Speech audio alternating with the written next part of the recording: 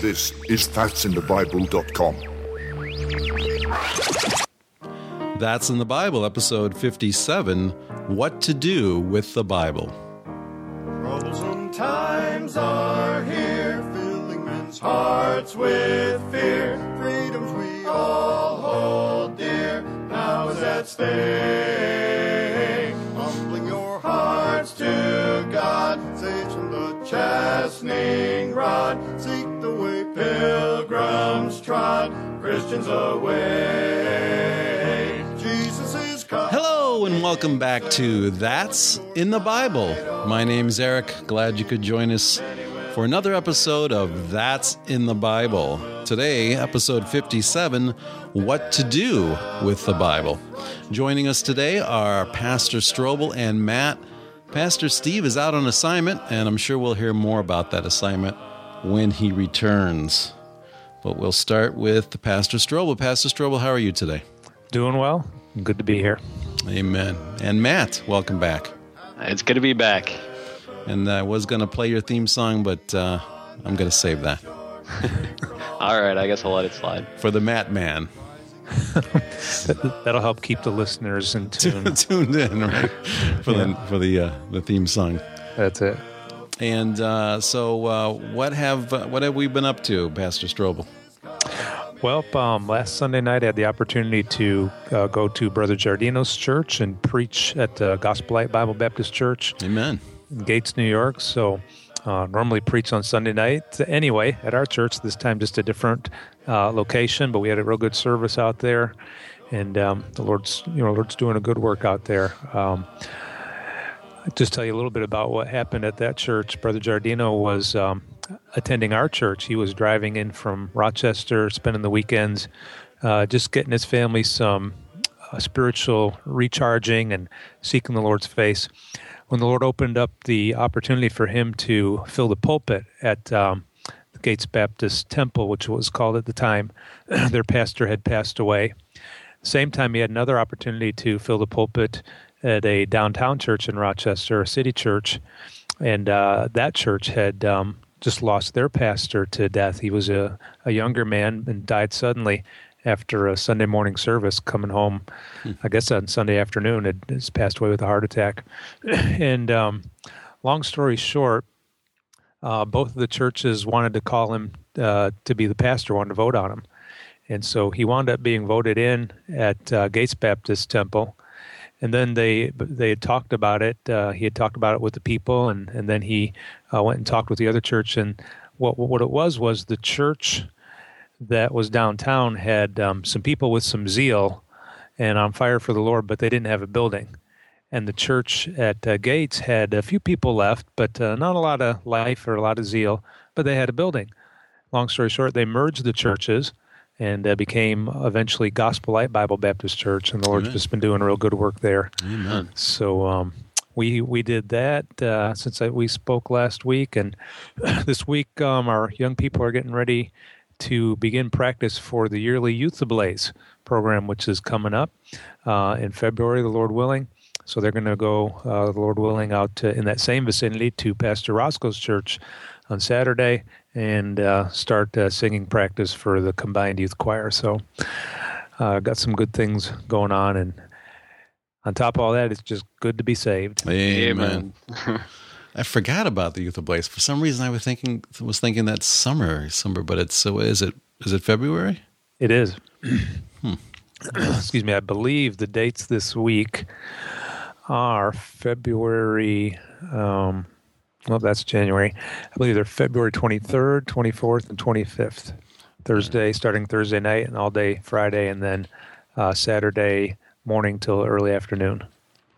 Amen. So I'll put that in the show notes too, so folks can see, and if they get a chance, they should, and they're in the area or not too far away, they should really make the effort to come out, because it really is a good time. It's great singing, good preaching, and it's just a good time of fellowship too. Man. Matthew. Well, I've just been keeping busy. This last Saturday, we went street preaching. It was CJ, a good friend of mine at my church, and also Dom and another gentleman from Watertown Church out there. And just a really good time. It was great to be out there. I don't know if anybody's keeping track of Syracuse, but they're doing really good. And So you're- Syracuse. You're preaching out by the dome? Yeah, we're preaching out by the dome. There's only two really routes that people can walk up to get to the dome, and we try and fill both of them if we can, if we have enough people. And so, there's 25,000 people within the first couple hours of people trying to get up to the dome that we're able to preach to and hand out gospel tracts to.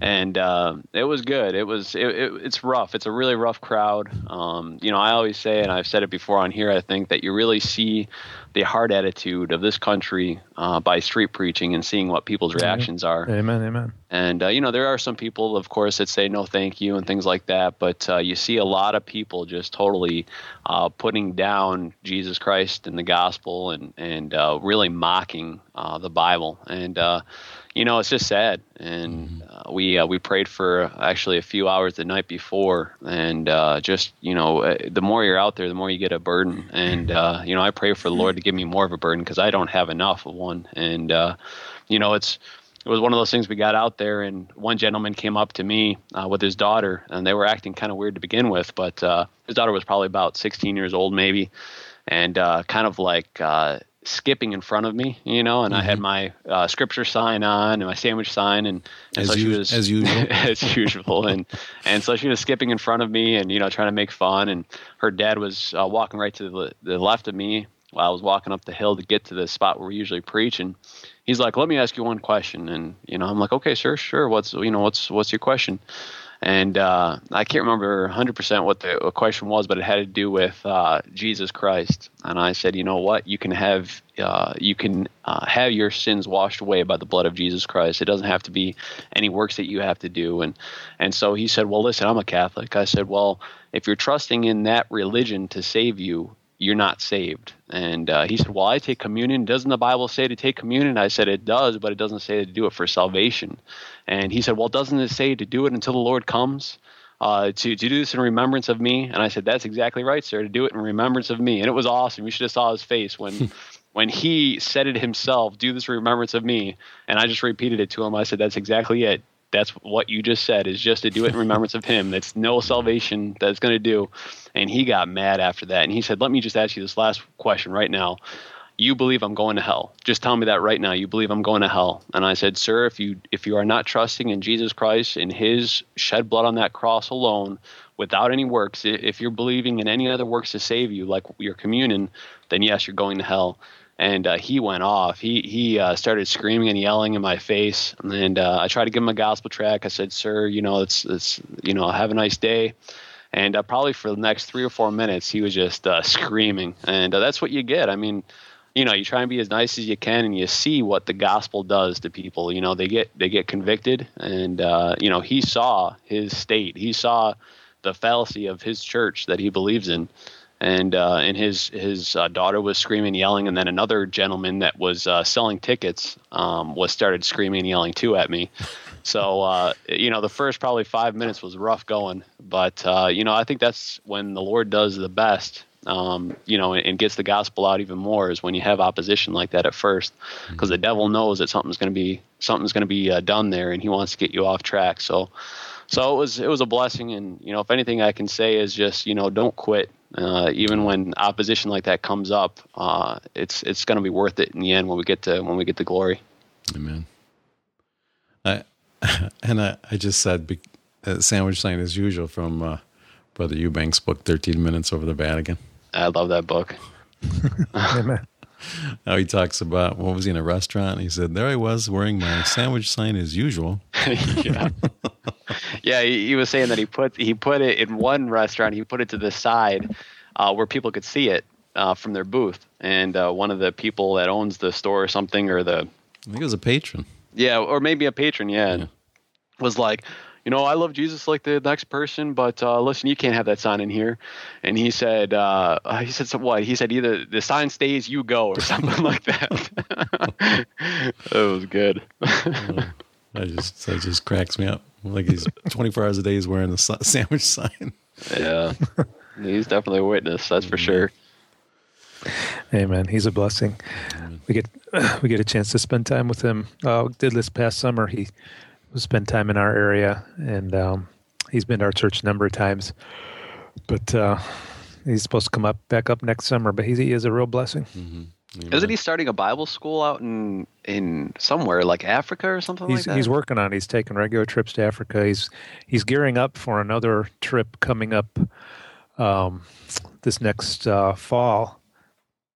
And he was interested in, he likes to take a young man with him that can reach and preach to these people, but he goes for about 50 days. So, it's got to be somebody that can get away.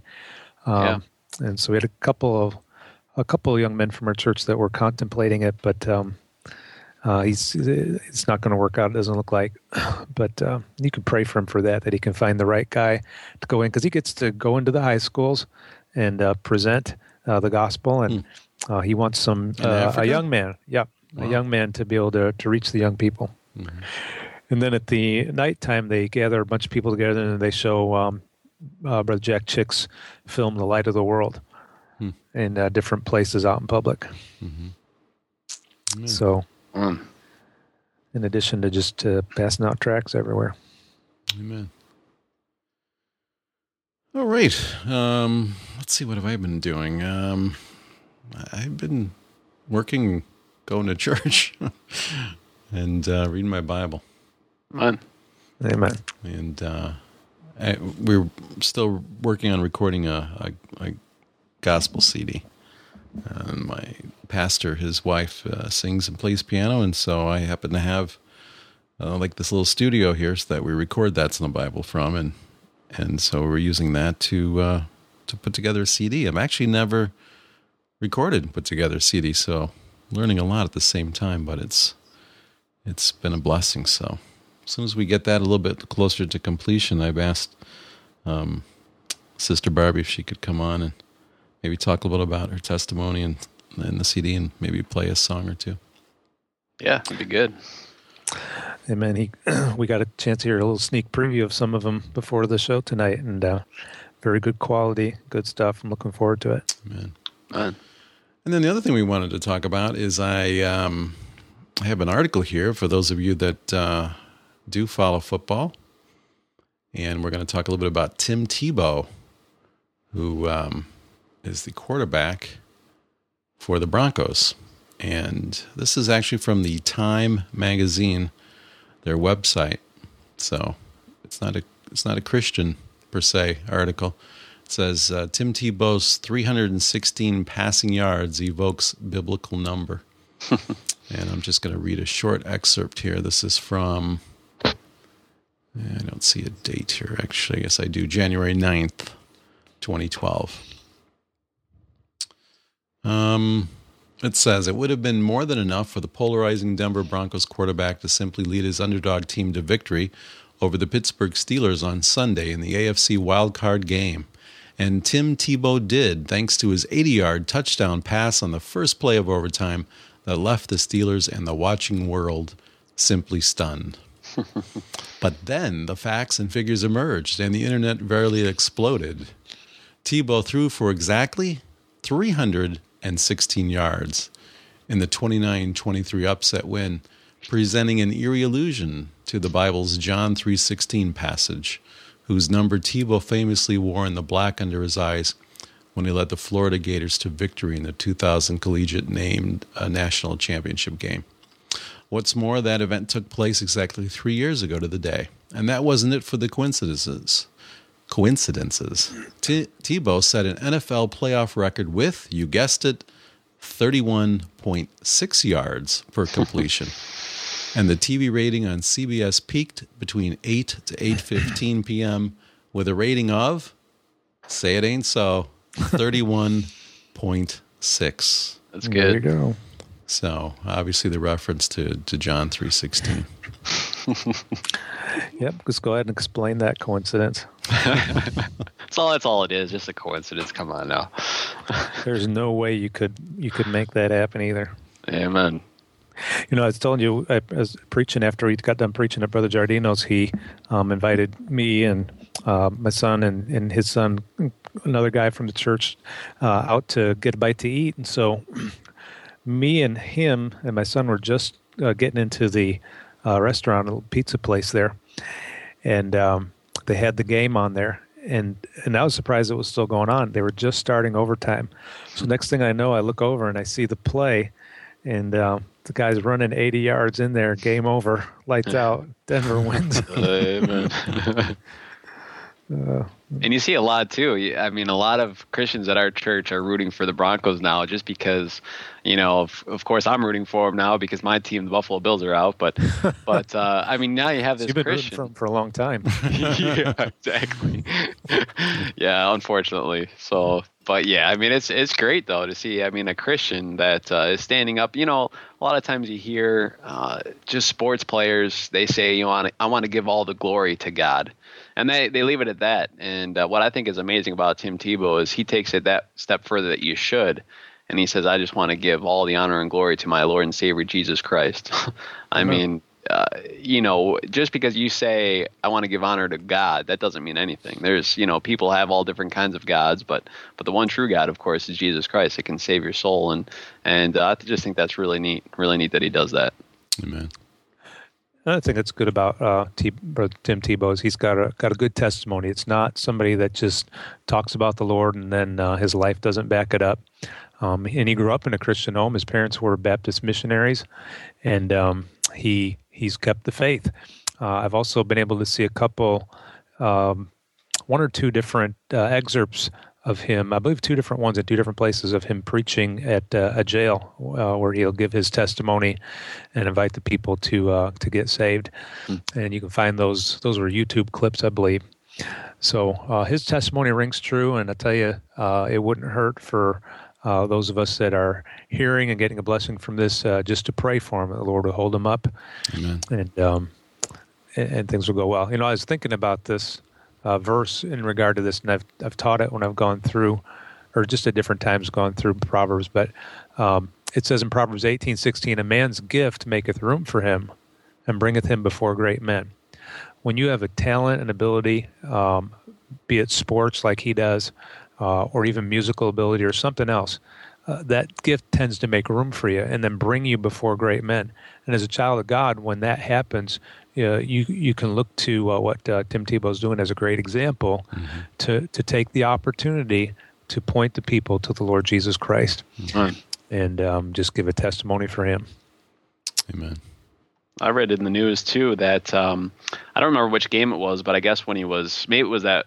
Did you say it was the Florida Gators game? When he had that on his John 3:16 on his under his eyes there, they said that same day when people saw that, 90 million people looked up the verse John 3:16, and that's pretty amazing that you can have that much power to be able to put something like that on your face, and then for people to want to look in the Bible. And when I was thinking about, I've done a study before about it, just numbers, just the odds of those numbers coming about. But we always think about John 3:16 as the great passage right here. It says John 3:16, for God so loved the world that he gave his only begotten Son, that whosoever believeth in him should not perish but have everlasting life. And every time we think about 3:16, we think about that verse, but there's a lot of other good 3:16 verses. I mean, you could just take your Bible and run chapter 3, verse 16, and look through every book of the Bible. If you look at 1 John 3:16, the Bible says, hereby perceive we the love of God, because he laid down his life for us, and we ought to lay down our lives for the brethren. And 1 Timothy 3:16 says, and without controversy, great is the mystery of godliness. God was manifest in the flesh, justified in the spirit, seen of angels, preached unto the Gentiles, believed on in the world, received up in the glory. And you could run so many verses on 3:16, and how many great verses there are with that number. Amen. Amen. And just to follow that up a little bit, one of the ladies from our church was mentioning to me, I mentioned this to our folks on Wednesday night, just those facts that Brother Eric just mentioned, and she was telling me after the service that on the news on Sunday night, one of our local news broadcasts, they actually had the verse, the lady that was doing the news actually had John 3:16 plastered there on the screen, and telling people about the phenomenon. Amen. That's good. So, amen. It's the word of the Lord is not bound. Amen. Yeah. Turn it loose. That's good. All right. Well, we don't have Brother Steve here tonight to chime in. And Matt, do you want to say anything else related to Brother Steve? Well, I actually do have good news about that. He was talking before on the podcast about maybe being able to go over to Frank's house to be able to go and disciple.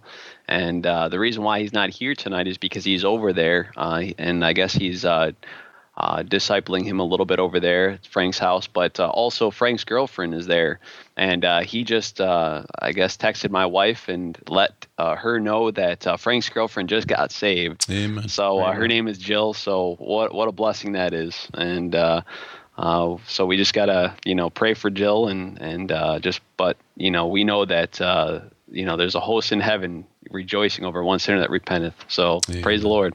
Amen. Amen. Well, the name of our podcast and the name of our show is That's in the Bible. But Pastor Strobel is bringing us an episode tonight entitled What to Do with the Bible. And Pastor Strobel, are you ready? Okay. All right, here we go.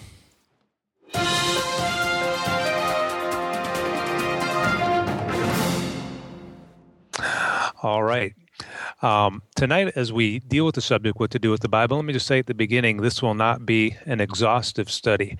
We can go a lot farther than we go even with it tonight, but I'm going to give you a number of things that you can do with the Bible and that you should do with the Bible.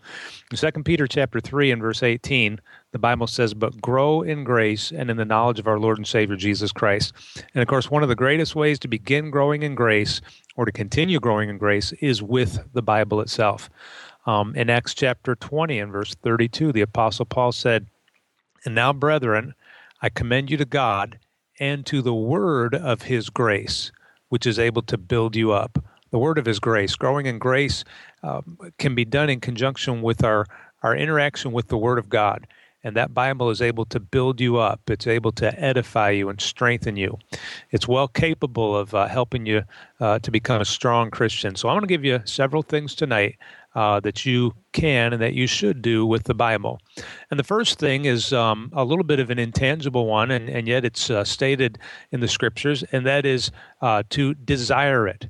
The first thing you ought to do with the Bible is you ought to desire it. 1 Peter chapter 2 and verse number 2 tells us that as newborn babes, we are to desire the sincere milk of the Word of God. And we're to desire God's Word. And if you're saved, it is natural for you to desire the Word of God. Once you get saved, your body becomes a temple of the Holy Ghost. The Holy Spirit of God comes inside of you. He inspired the Word of God. He works and bears witness to the Word of God. And the Holy Spirit inside the Christian yearns and longs to feed on the Bible. If you don't have the desire to feed on the Word of God, then you are either not saved or you have something interfering with your natural appetite for the Scriptures. Because being saved, you will have a natural appetite for the Scriptures with the Spirit of God inside of you. The Bible compares and likens itself in a number of places to honey. In Psalm 19, the Bible said to be sweeter also than honey in the honeycomb. In Psalm 119, verse 103, the psalmist would talk about, he'd say, "How sweet are thy words unto my taste, yea, unto my mouth, sweeter than honey to my taste." I may have had those backwards, but it talks about it being sweet, sweeter than honey.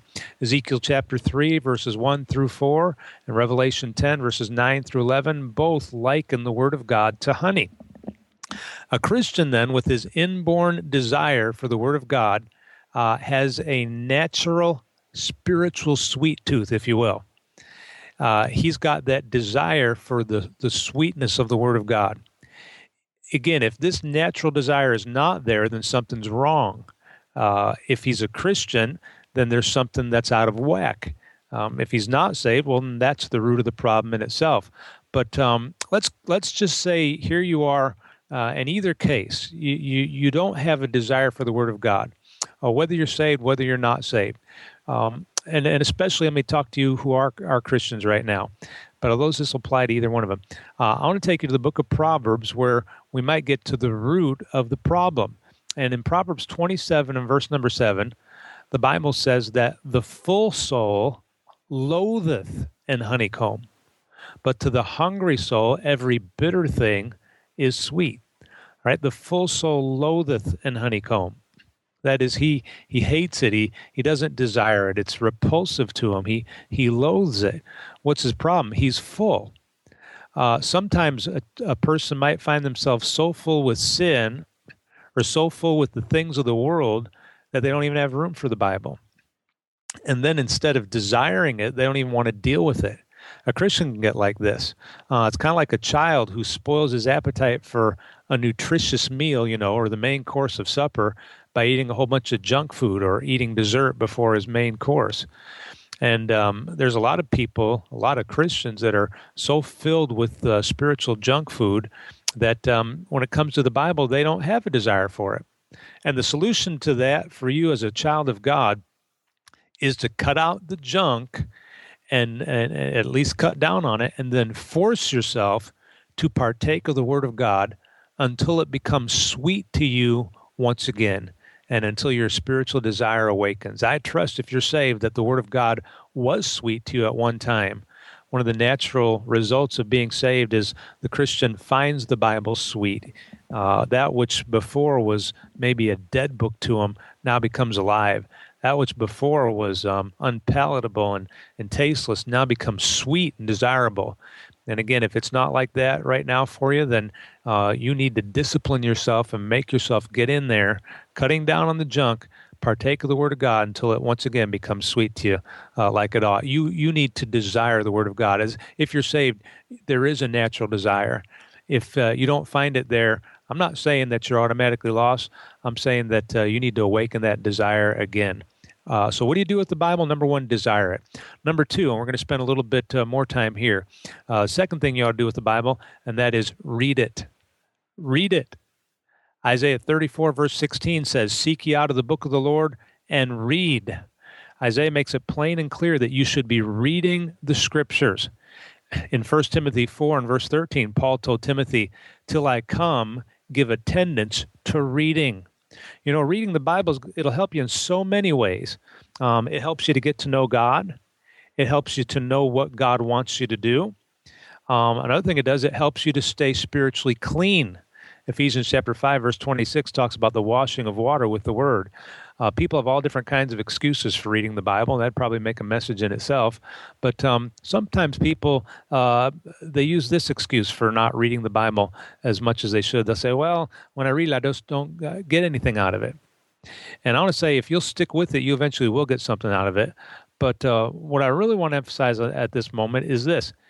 Even if you don't get anything out of it by virtue of some new revelation or something that's tantalizing or something that comes alive to you when you read it, there are benefits going on that you might not even be aware of. First of all, you're getting clean by interacting with the Word of God, the water of the Word of God. There's a lot of kids who they don't seem to desire taking a bath or enjoy it. And they might even rebel against it. And they might, when they're done, they might even think, well, I didn't even get anything out of that. But you know what happens when they come out of that water? They're clean. And if you'll spend time in the Word of God, you'll get clean. You'll get clean. The word of the Lord is pure. The words of the Lord are pure words, and it will help to purify you. Another thing it does is it empowers your inner man and gives you strength to do right for just reading the Bible wherever you read it. Even if you're reading an Old Testament passage that seems to be dry, and there are some places where you might find them dry at times.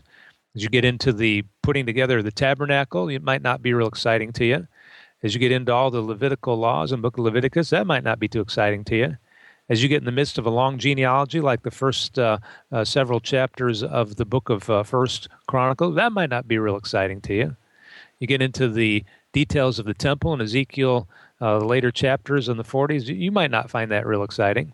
But you know what will happen when you're reading those things? It'll be like you're being plugged into a spiritual battery charger. And it doesn't matter to me, for that truth right there, it doesn't matter to me where I'm reading. I could be reading in any one of those places, or I could be reading in some place real exciting. But wherever I'm at, be it a descriptive technical part, be it a genealogy, I rejoice because even if it doesn't seem like I'm drawing any truth out of it, I know that my spiritual man on the inside is getting charged up, and I'm getting strengthened to do right and to do the will of God and the work of God. Now, as a child of God, you should read your Bible, and you should read your Bible every day. There's a little Sunday school kids song that says, read your Bible, pray every day, and you'll grow, grow, grow. Then it says, neglect your Bible, forget to pray, and you'll shrink, shrink, shrink. And it has motions that go with it. And occasionally when I'm preaching in different places, I'll sing that song out as I'm preaching about reading your Bible, and I'll sing it and I'll act it out with emotions. And we'll get down, start on the ground, and you read your Bible, pray every day, and you grow, grow, grow, and you grow, grow, grow, and you're getting up higher and growing and reaching toward the sky. And then you neglect it and you shrink and get all the way down till you're just flat on the ground, and you shrink. And I'll say at that point, I say, you know what? That's what a lot of you Christians look like. You done shrunk. You're down there, got no strength, laying flat on the floor. And if you want to grow, if you want to be strengthened, read your Bible, read it, and pray every day. I discovered, and of course, when I say discovered, I don't mean that nobody in the world knew about it until I found this. But it was in there all along in the Bible. But it was a discovery to me some years ago in Deuteronomy chapter 17. God's given instructions to the future kings of Israel, for Israel didn't have a king at that time in the book of Deuteronomy. God was their king. They had what you would call a theocracy. God ruled over them.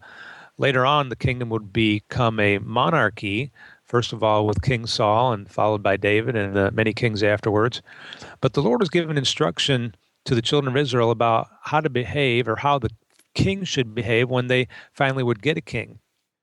And it said in Deuteronomy 17, verse 18, and it shall be when he, that's the king to come, and it shall be when he sitteth upon the throne of his kingdom, that he shall write him a copy of this law in a book, out of that which is before the priests, the Levites.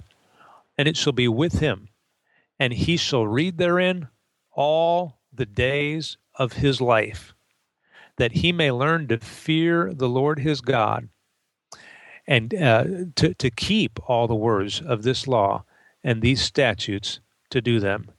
He was to read in that Bible, it said, all the days of his life. This is one of the greatest verses, I think, that's locked in the Scriptures to show us that we really ought to read our Bible every day. You say, Pastor Strobel, that's just referring to the Old Testament kings. But you know what? In Revelation chapter 1, verses 5 and 6, it tells us that those of us that have been washed in the blood of Jesus Christ have been made kings and priests unto God and our Father, and the Father of the Lord Jesus Christ, it says in that verse. Revelation 1:6, and then preceded by 1:5 about being washed in his blood. We who are saved are made kings unto the Father. We're made kings to God. And as a king, we could learn a lesson from the Old Testament king who was told that he ought to read in that Bible all the days of his life. I believe this. I believe that Bible reading is an essential part of the Christian's daily spiritual diet. You ought to read it every day. Somebody said, matter of fact, I think I read this years ago in one of the Our Daily Breads, which was a lot better before they started using the different version other than King James. But they had these little sayings at the bottom. And one of the little sayings was this about the Bible. It says, the Bible is not cake for special occasions.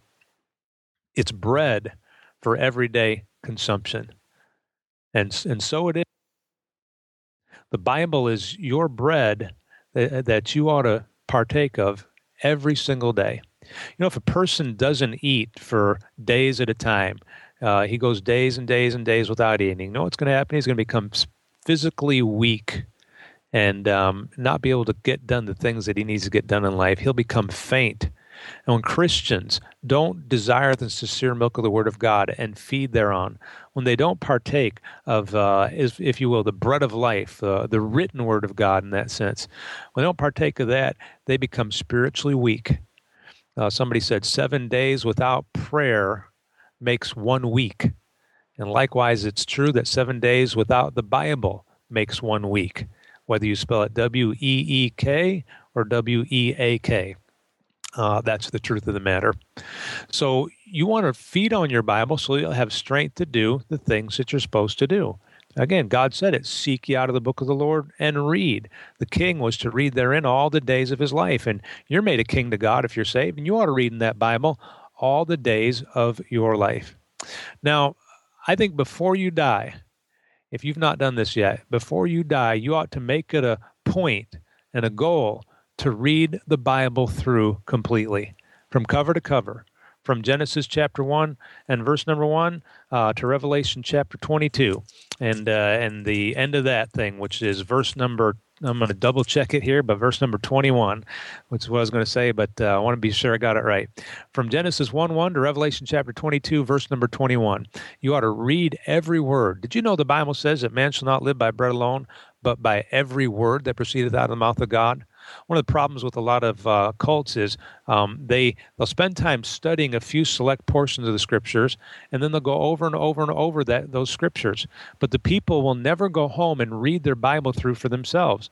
And so they'll just get hung up on these few portions of Scripture, and they'll build their whole doctrine around that, never finding the context of those Scriptures by reading it in its context, by reading the Bible through, and never discovering other verses from the Bible that might go against how they have interpreted or that those other Scriptures, or it might reveal the proper interpretation of it by reading the Scriptures fully and in their context.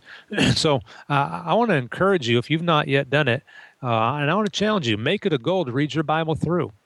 After all, God is going to hold us accountable for all of the material in the Bible. Did you know the Bible is going to be at the judgment? The Bible is going to be what God judges us by. Jesus said, the words that I have spoken, the same shall judge you in the last day. You know, at the Great White Throne Judgment, the Bible says the books are open. And another book is open, which is the book of life. I'll guarantee you the books are going to be open are going to be the 66 books of this Bible. And at the judgment, God's going to throw the book at you, the righteous judge, as the saying goes, you know. And you're going to be responsible. When I preach out in the street in our town, one of the things that I'll say is the Bible contains the material for which you're going to be responsible for at your final exam. And so people ought to read this thing. Faith cometh by hearing, and hearing by the word of God. You know, with a little dedication, with just a little dedication, you can easily read through the Bible in a year's time. I think it's a very reasonable goal for every Christian, most every Christian, and there may be some exceptions, but most of us can read. And most of us have sight where we can see.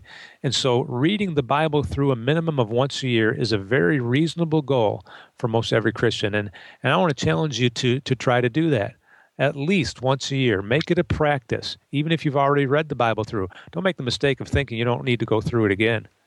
I mean, the more you read the Bible, the more you're going to find in the Bible. God has taken infinity, His infinite truth, and He has collapsed it into a finite space within the covers of the Word of God. And His eternal truth is collapsed into a book that we can hold in His hands. There's no way we're going to master this book. And you want to just keep reading it and reading it and reading it so that you can be recharged and recharged and recharged, and you can keep learning and discovering things about the Lord and His truth until the day that you die. Now, there's a number of ways to read the Bible through.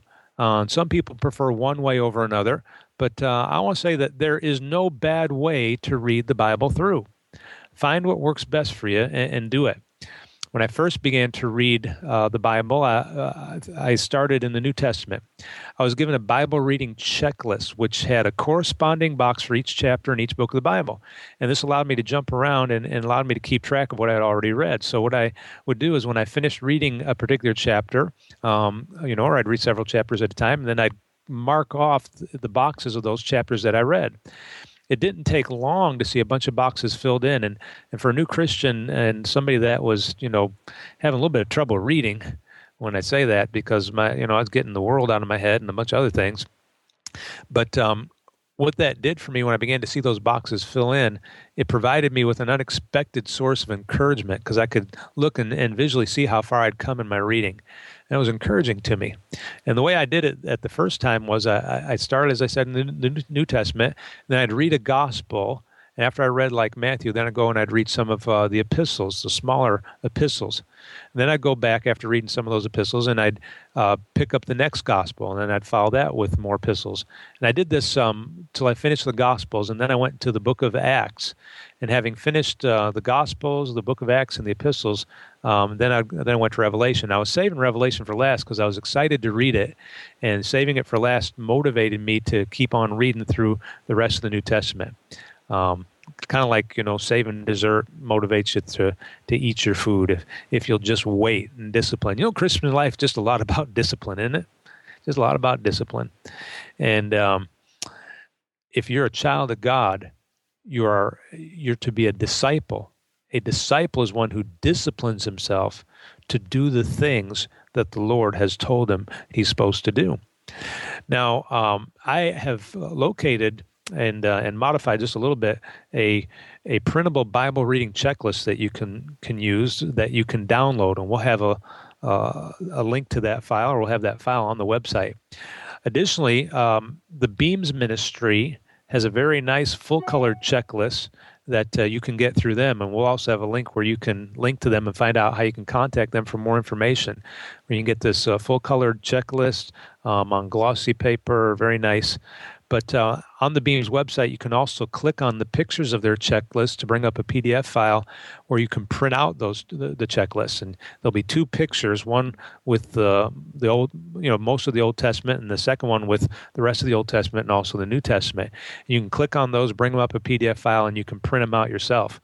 Now, I've also made files for that where you can either click and go to the website, or you can download those files. We'll have those for you on the website here on our website, that'sinthebible.com. For the last several years at our church, we've been ordering and passing out at the beginning of the year Bible reading calendars. And I learned about this Bible reading calendar at a pastor's school that Brother Steve and I attended in Toledo, Ohio. A pastor from Idaho, Pastor Rick DeMichael, was recommending it, and we looked it up and got it. In this Bible reading calendar, they have a nice scripture for each month, and it's King James quoted, and they also have suggested Bible readings for each day. And they have a system, if you'll follow their Bible readings for each day, it'll get the reader through the Old Testament once in a year's time, the Old Testament once, the New Testament twice, the book of Psalms twice, and the book of Proverbs 12 times. And when we first started passing these out, especially, I saw some people get excited to read their Bible and follow it, and it worked well for them.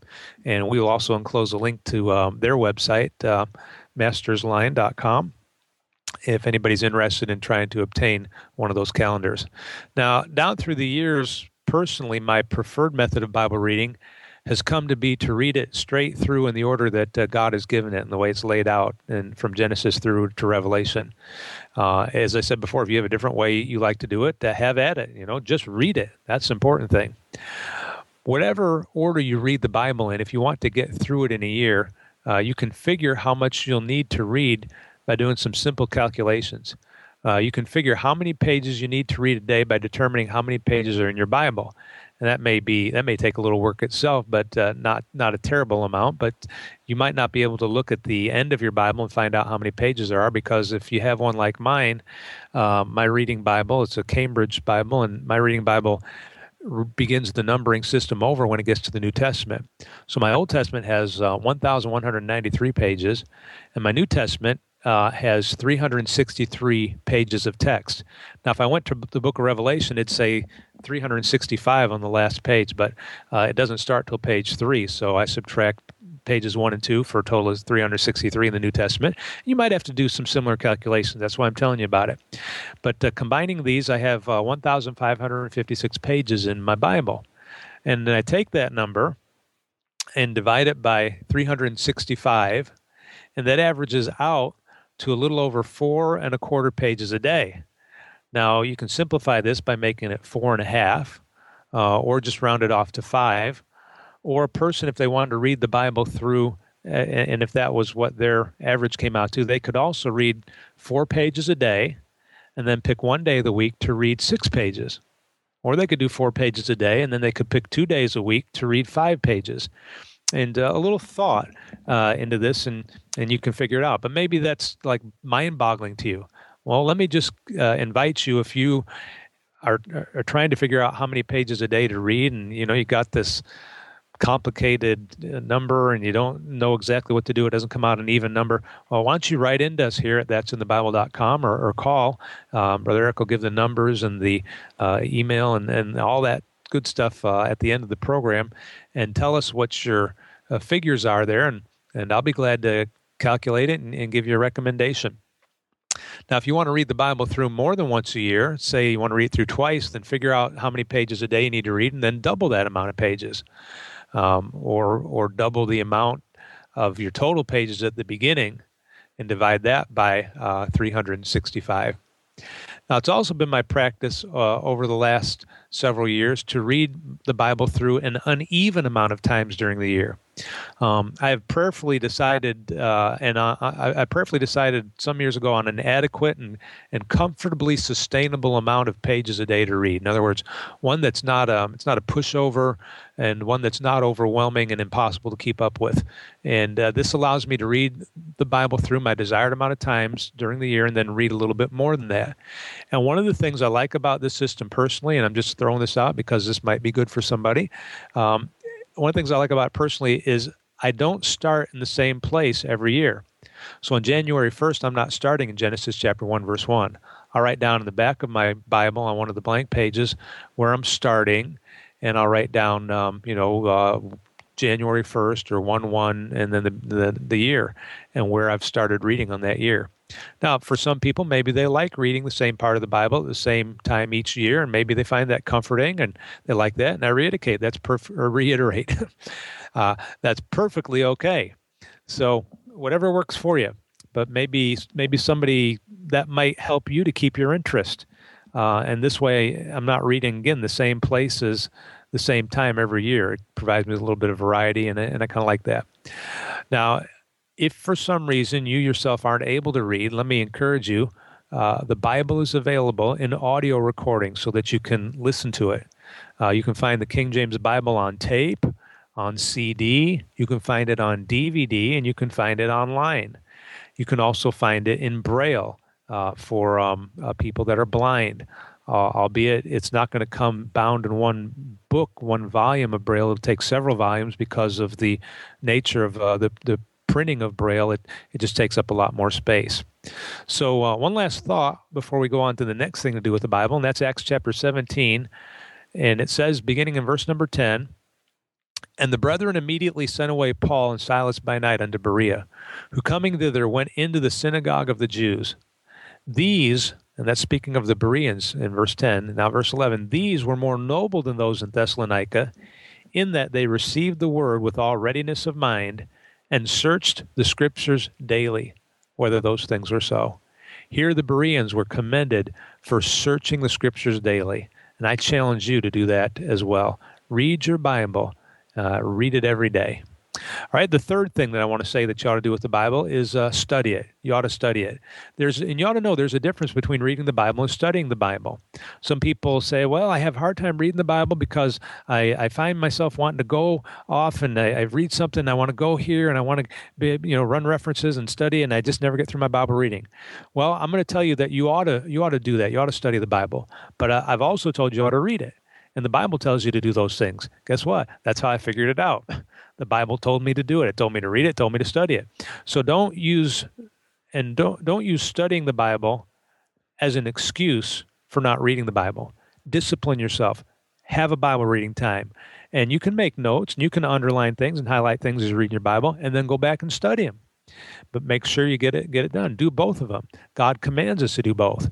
Studying the Bible involves comparing Scripture with Scripture as you look up different verses pertaining to a subject or passage. And so studying involves going into more detail and more depth than just reading, but both are necessary. Studying is what we do here on That's in the Bible. And we encourage you to follow along and look these things up in your Bible. Studying is done in a proper church Sunday school, they will have Bible study. In a Wednesday night church Bible study or a midweek Bible study at a Bible-believing church, that's what will be done. They'll study the Scriptures. And this is where we look into a verse or we look into a subject or a book of the Bible in greater depth. In studying, we take more time to understand the things that we read. Reading acquaints us with the material, and it gives us a measure of understanding and help us to get a good overview and become familiar with the building blocks of the Scriptures. And studying it helps us to put those blocks together and make sense of what we're reading and fully grasp and understand the Scriptures as the Lord has inspired and revealed them. In Bible study, we compare Scripture with Scripture. Isaiah 28 says this in verses 9 and 10. Whom shall he teach knowledge, and whom shall he make to understand doctrine? Them that are weaned from the milk and drawn from the breast. For precept must be upon precept, precept upon precept, line upon line, line upon line, here a little and there a little. And that's how we study the Scriptures. We compare Scripture with Scripture. A line of Scripture here upon a line of Scripture there. Here a little, there a little.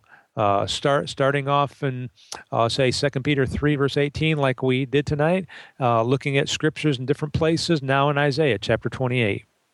Now, let me, before I leave this subject, give you what I think are the three most important tools in Bible study.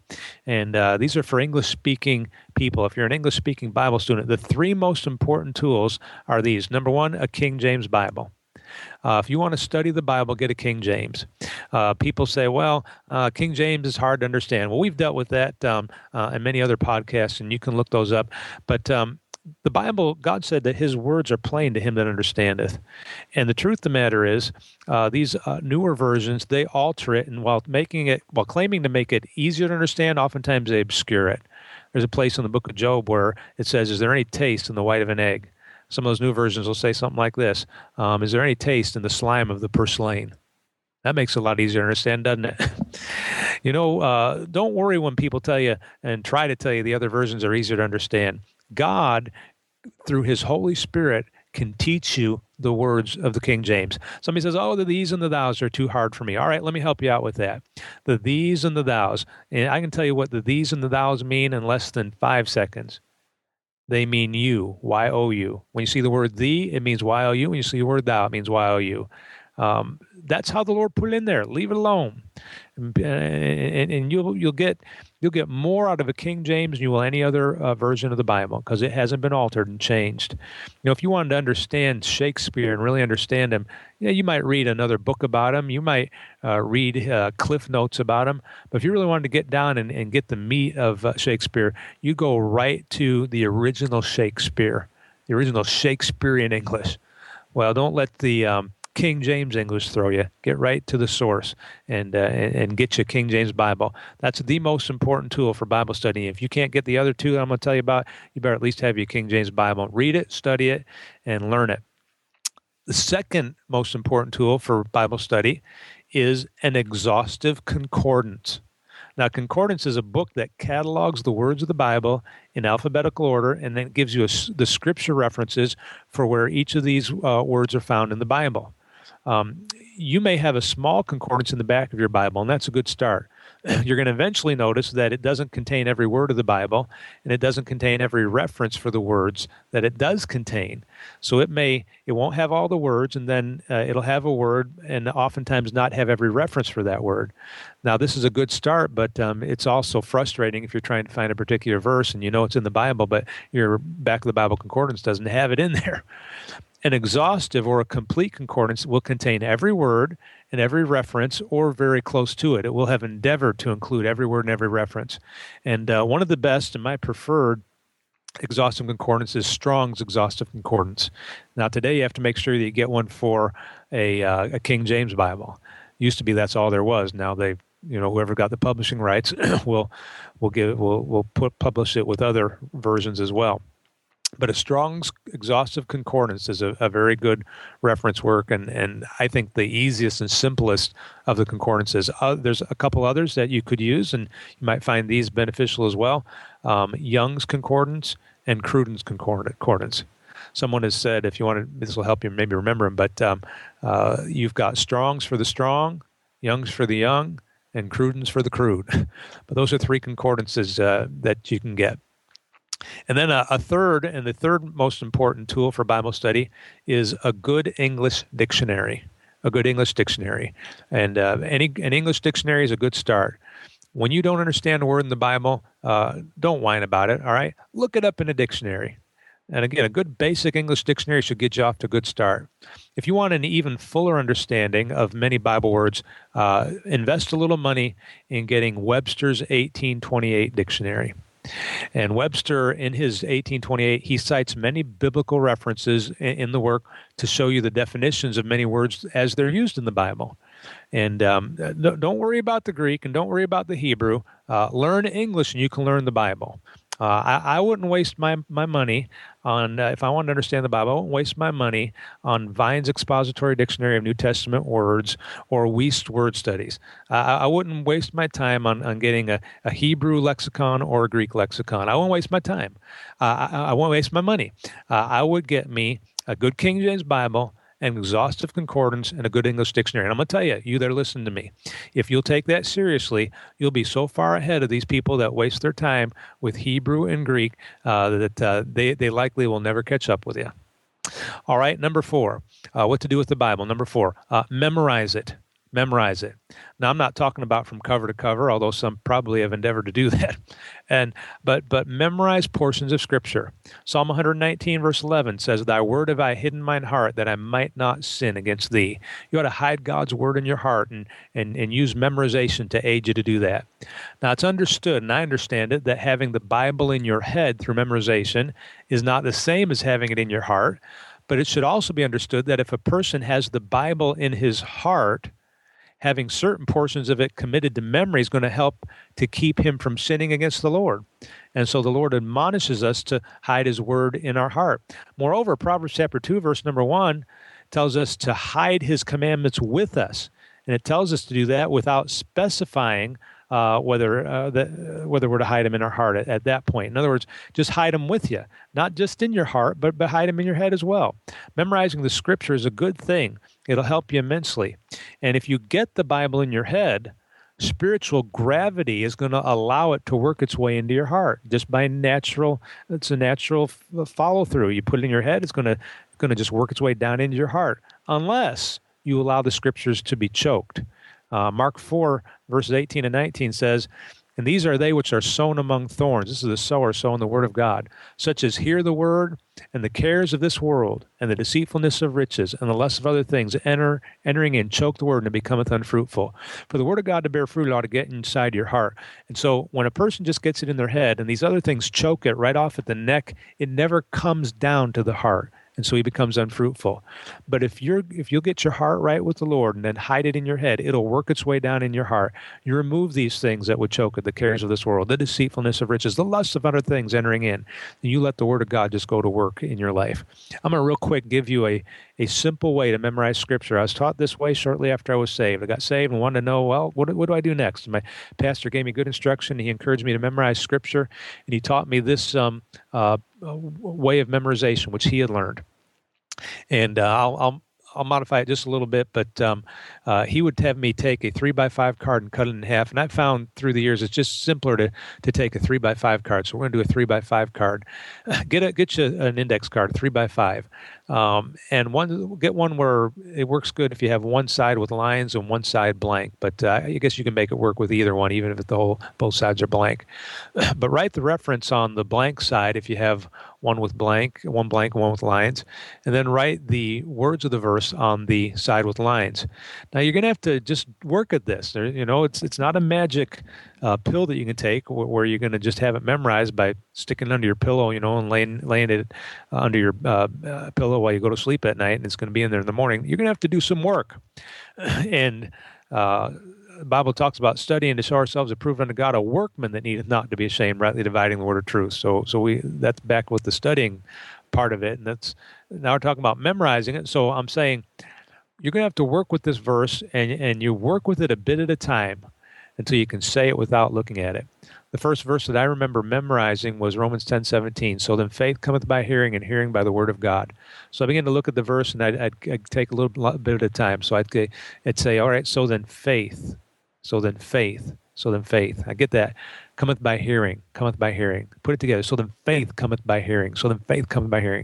And hearing by the word of God. And I'd work until I could say the verse without looking at it. Once I got it down, then I was taught, say the reference, say the verse, and say the reference again, and count this as one. So I'd go Romans 10:17. So then faith cometh by hearing, and hearing by the word of God. Romans 10:17. I count that as one.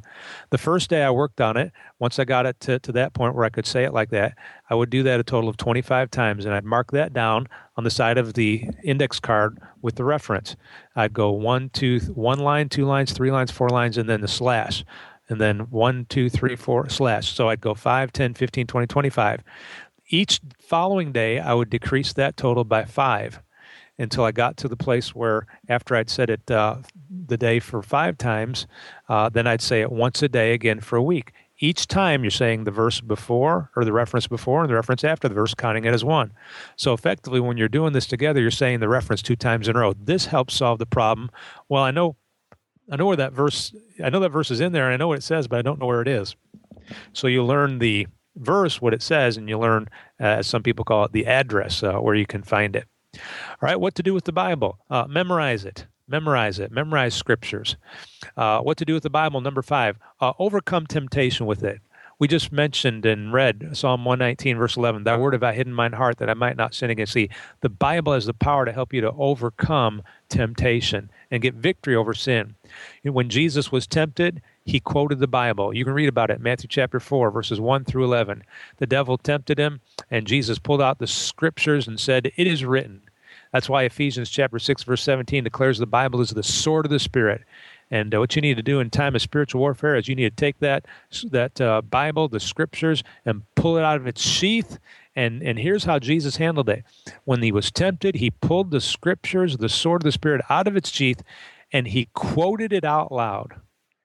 And that's how he showed you to overcome temptation. There are verses that will deal with every temptation that you face. Find those verses, commit them to memory, and then pull them out and quote them out loud when temptation comes.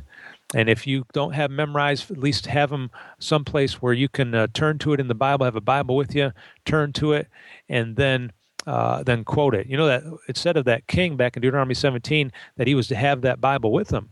He was to have it with him. And you want to have the Bible with you.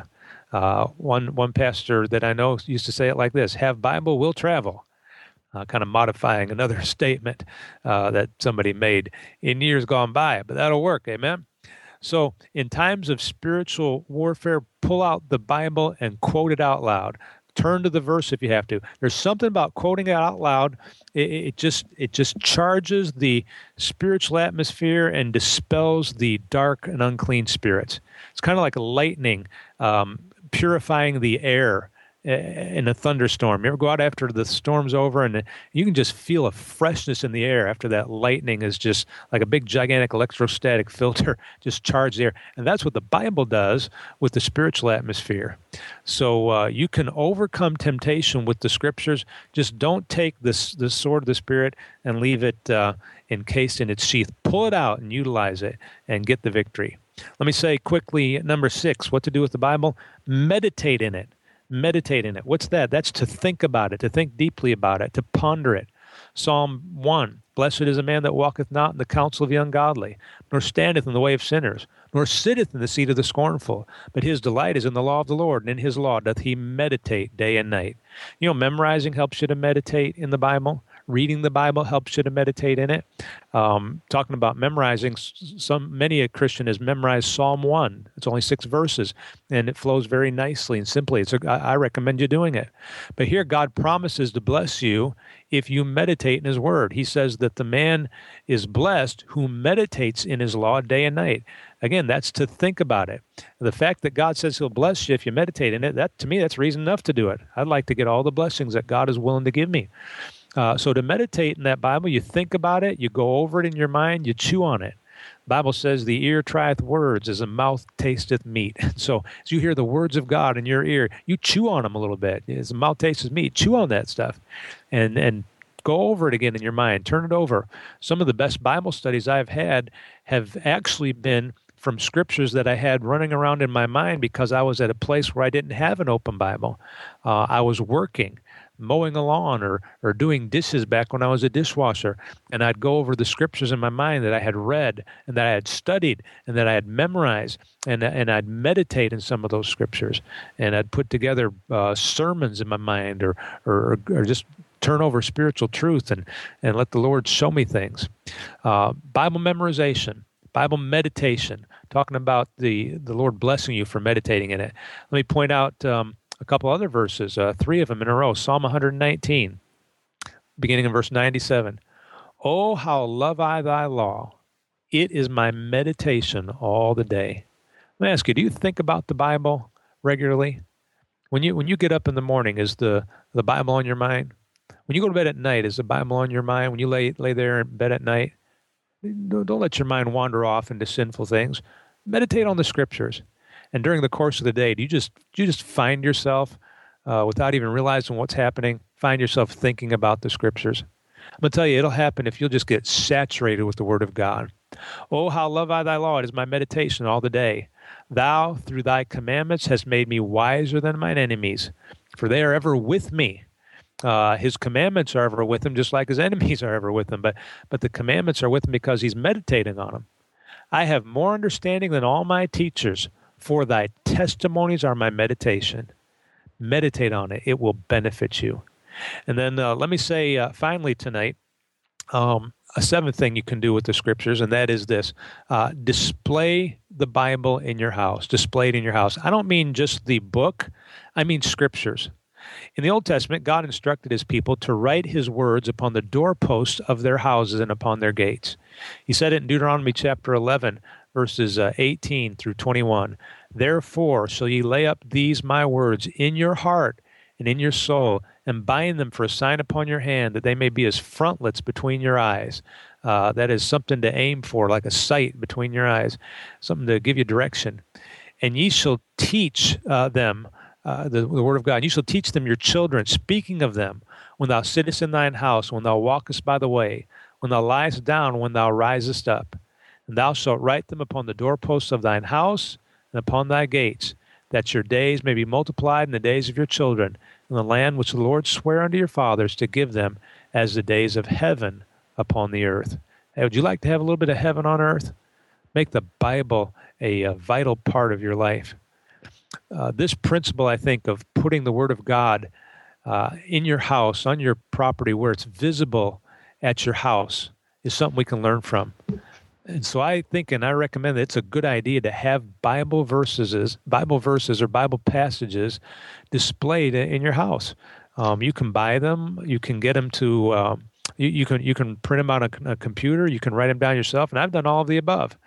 And the Bible being put up in your house, it'll serve as a constant reminder to you of the Lord and of his words, as well as being a testimony to everybody that comes into your house. Proverbs chapter 4, verses 20 and 21 says, My son, attend to my words, incline thine ear unto my sayings. Let them not depart from thine eyes, keep them in the midst of thine heart. And I think keeping the Bible up where you can see it, verses up, displaying the Word of God where you can see it, this helps you to keep them from departing from your eyes. Let them not depart from thine eyes. Keep them in the midst of thine heart. Meditating on the Scriptures help you to keep it in your heart. And so, folks, look, the Bible's not just something to talk about. It's something to make use of in your life every day. The Bible contains, as the songwriter said, the wonderful words of life.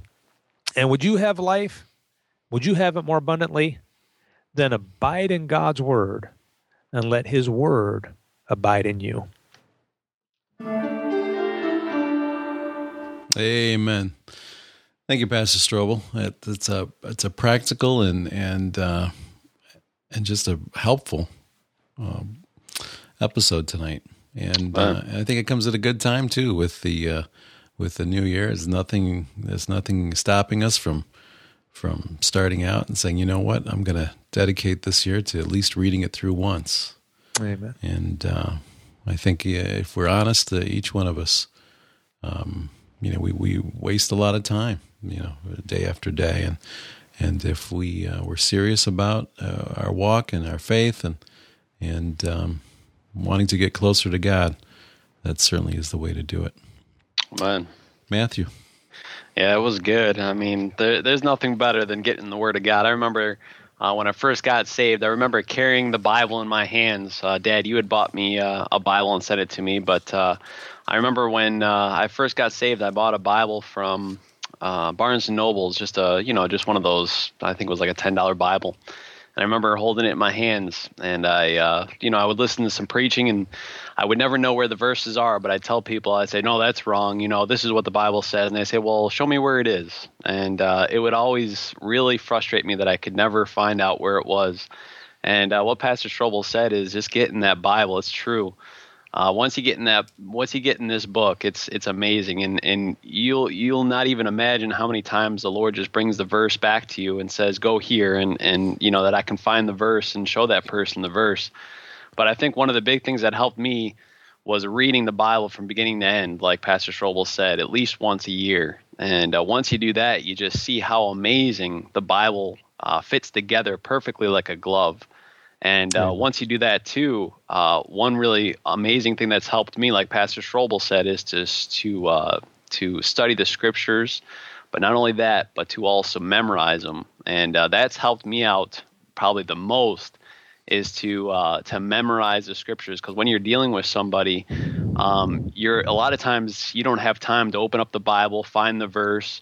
Or you try and open up the Bible and they say, no, I don't want to hear anything from in there. And then I just say, well, here, this is what the Bible says in John chapter 3, verse 16. You can quote it right then and there.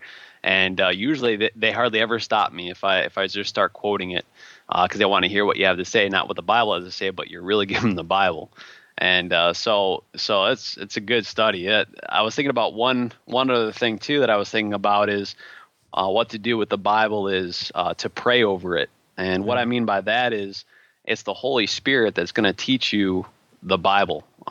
If you look in 1 Corinthians chapter 2 and verse 12, the Bible says, "Now we have received not the spirit of the world, but the Spirit which is of God, that we might know the things that are freely given to us of God, which things also we speak not in the words which man's wisdom teacheth, but which the Holy Ghost teacheth, comparing spiritual things with spiritual. But the natural man receiveth not the things of the Spirit of God, but for their foolishness unto him, neither can he know them, because they are spiritually discerned. But he that is spiritual judges all things, yet he himself is judged of no man. For who hath known the mind of the Lord, that he may instruct him? But we have the mind of Christ." So that's one thing that's really helped me out a lot too, and I've found it just even the past year and a half. I was getting down because, I'd hear all these great preachers, start preaching sermons and things. And they say, the best way to get a sermon is to just start reading your Bible. And the Lord will just give you, these 3-point outlines and things like that. And it would never come to me. And I'd be like, oh, it's so frustrating. But when I started praying to the Lord and said, Lord, before I started reading my Bible, I'd say, Lord, will you show me just something out of here? I don't care if it's a 3-point outline. I just want something, Lord, that you would show me that you'd want me to have. And every time I do that now, he just shows me something in there that, like Pastor Strobel said, you might read it 3-4 times, 50 times, whatever, that one passage. And sometimes just because the Lord has put so much in this Bible, it'll come right out and the Lord will give it to you. And that's the Holy Spirit just saying, hey, look at this. You've gone through it so many times, but here, I'm going to show you something that you've never seen before. And that's what prayer will do, asking the Lord to show you exactly what he wants you to see at that certain amount of time. Amen. And Pastor Strobel, I'm sorry. Oh, I was just going to add to that, if I could.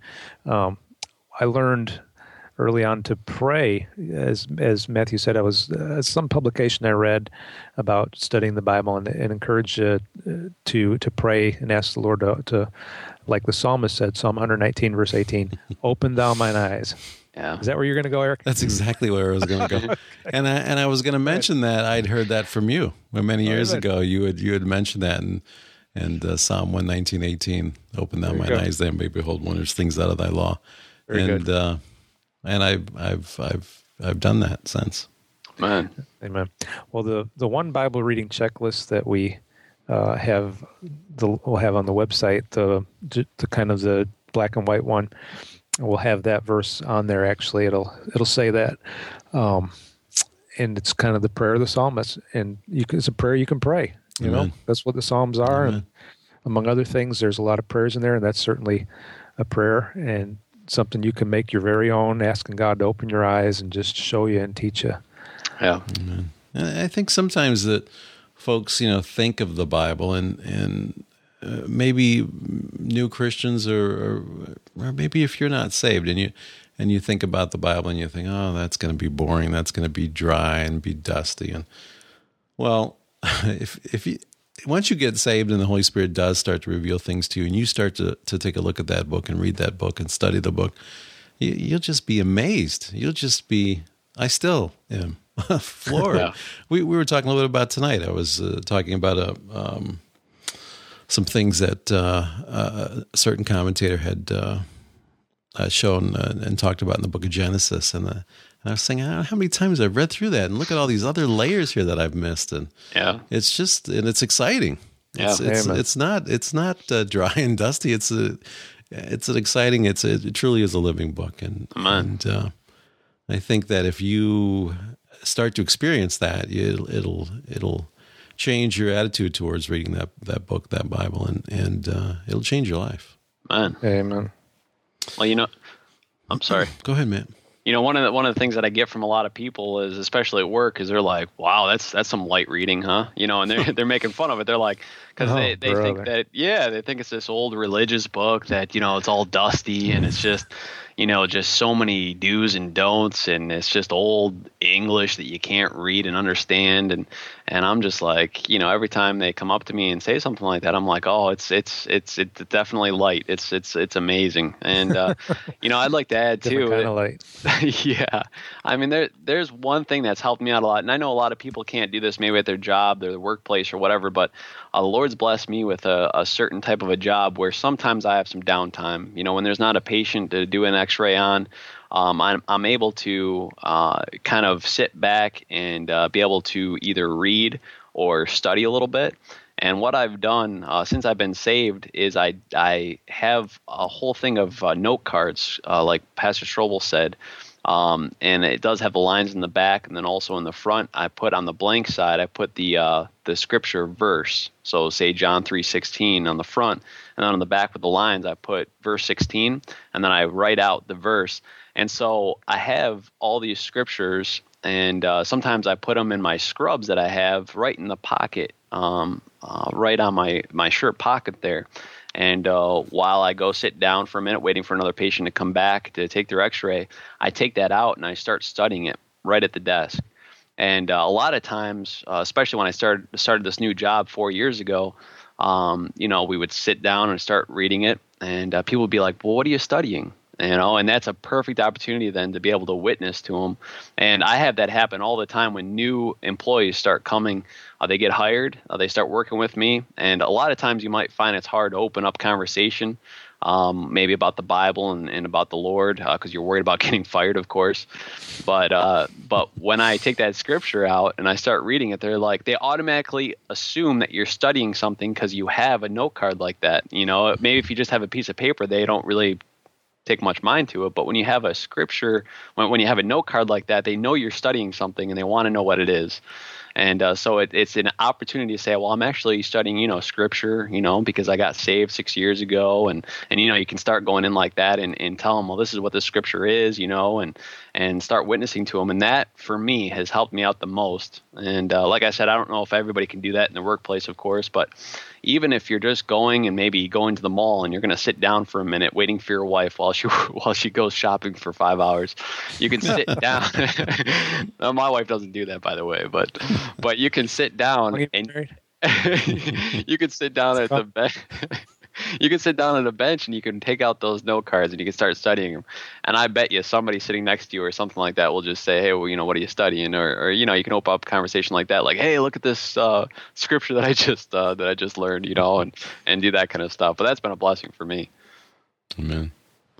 And as you read that, and as you start to really get saturated with the book, you'll be amazed at the things that from the Bible that will come to your mind as you hear about current events, or as you go through your day and you see certain signs, or you hear conversations and different passages and different things that book will speak to you too. Yeah. Yeah, that's right. It seems like people, even though they think they're not getting anything out of it, they're really retaining a lot more than they realize. Mm-hmm. You just got to keep with it. Amen. And it's amazing, too, when you do your Bible reading every day, how the Lord gives you a lot of times exactly what you need for that very one day. And you get that a lot with Proverbs. But I remember just a couple of weeks ago, a good friend of mine, he lost his job. He got laid off.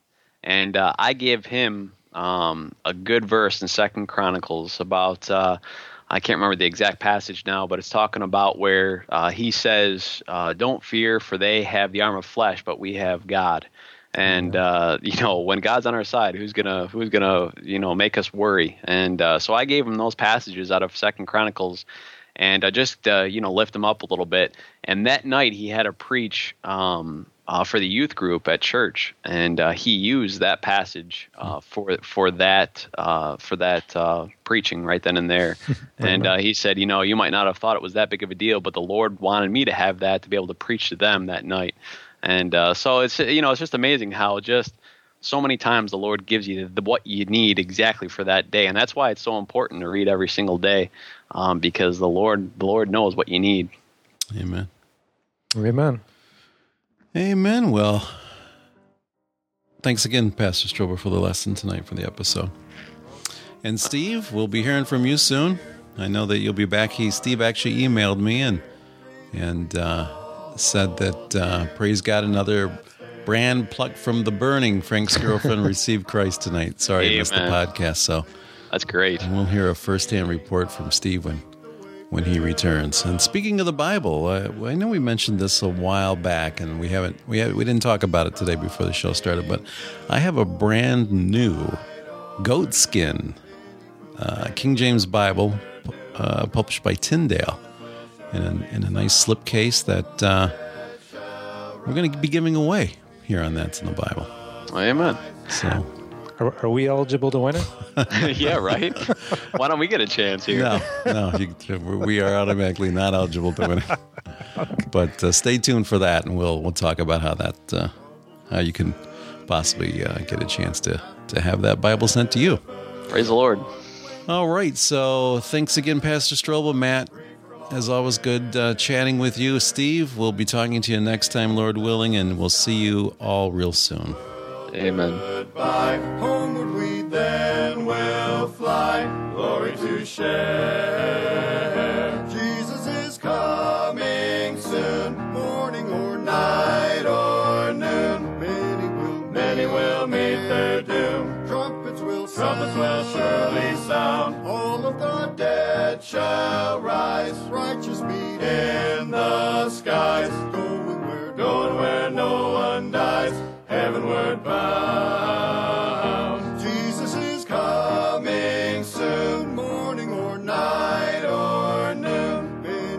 Many will meet their doom. Trumpets will surely sound. All of the dead shall rise. Righteous meet in the skies. Going where no one dies. Heavenward bound.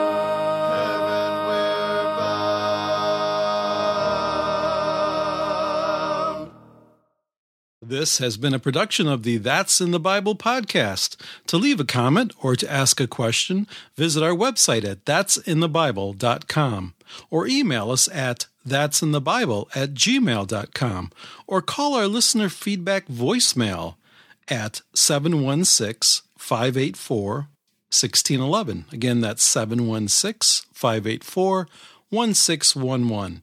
As always, thanks for listening and press on.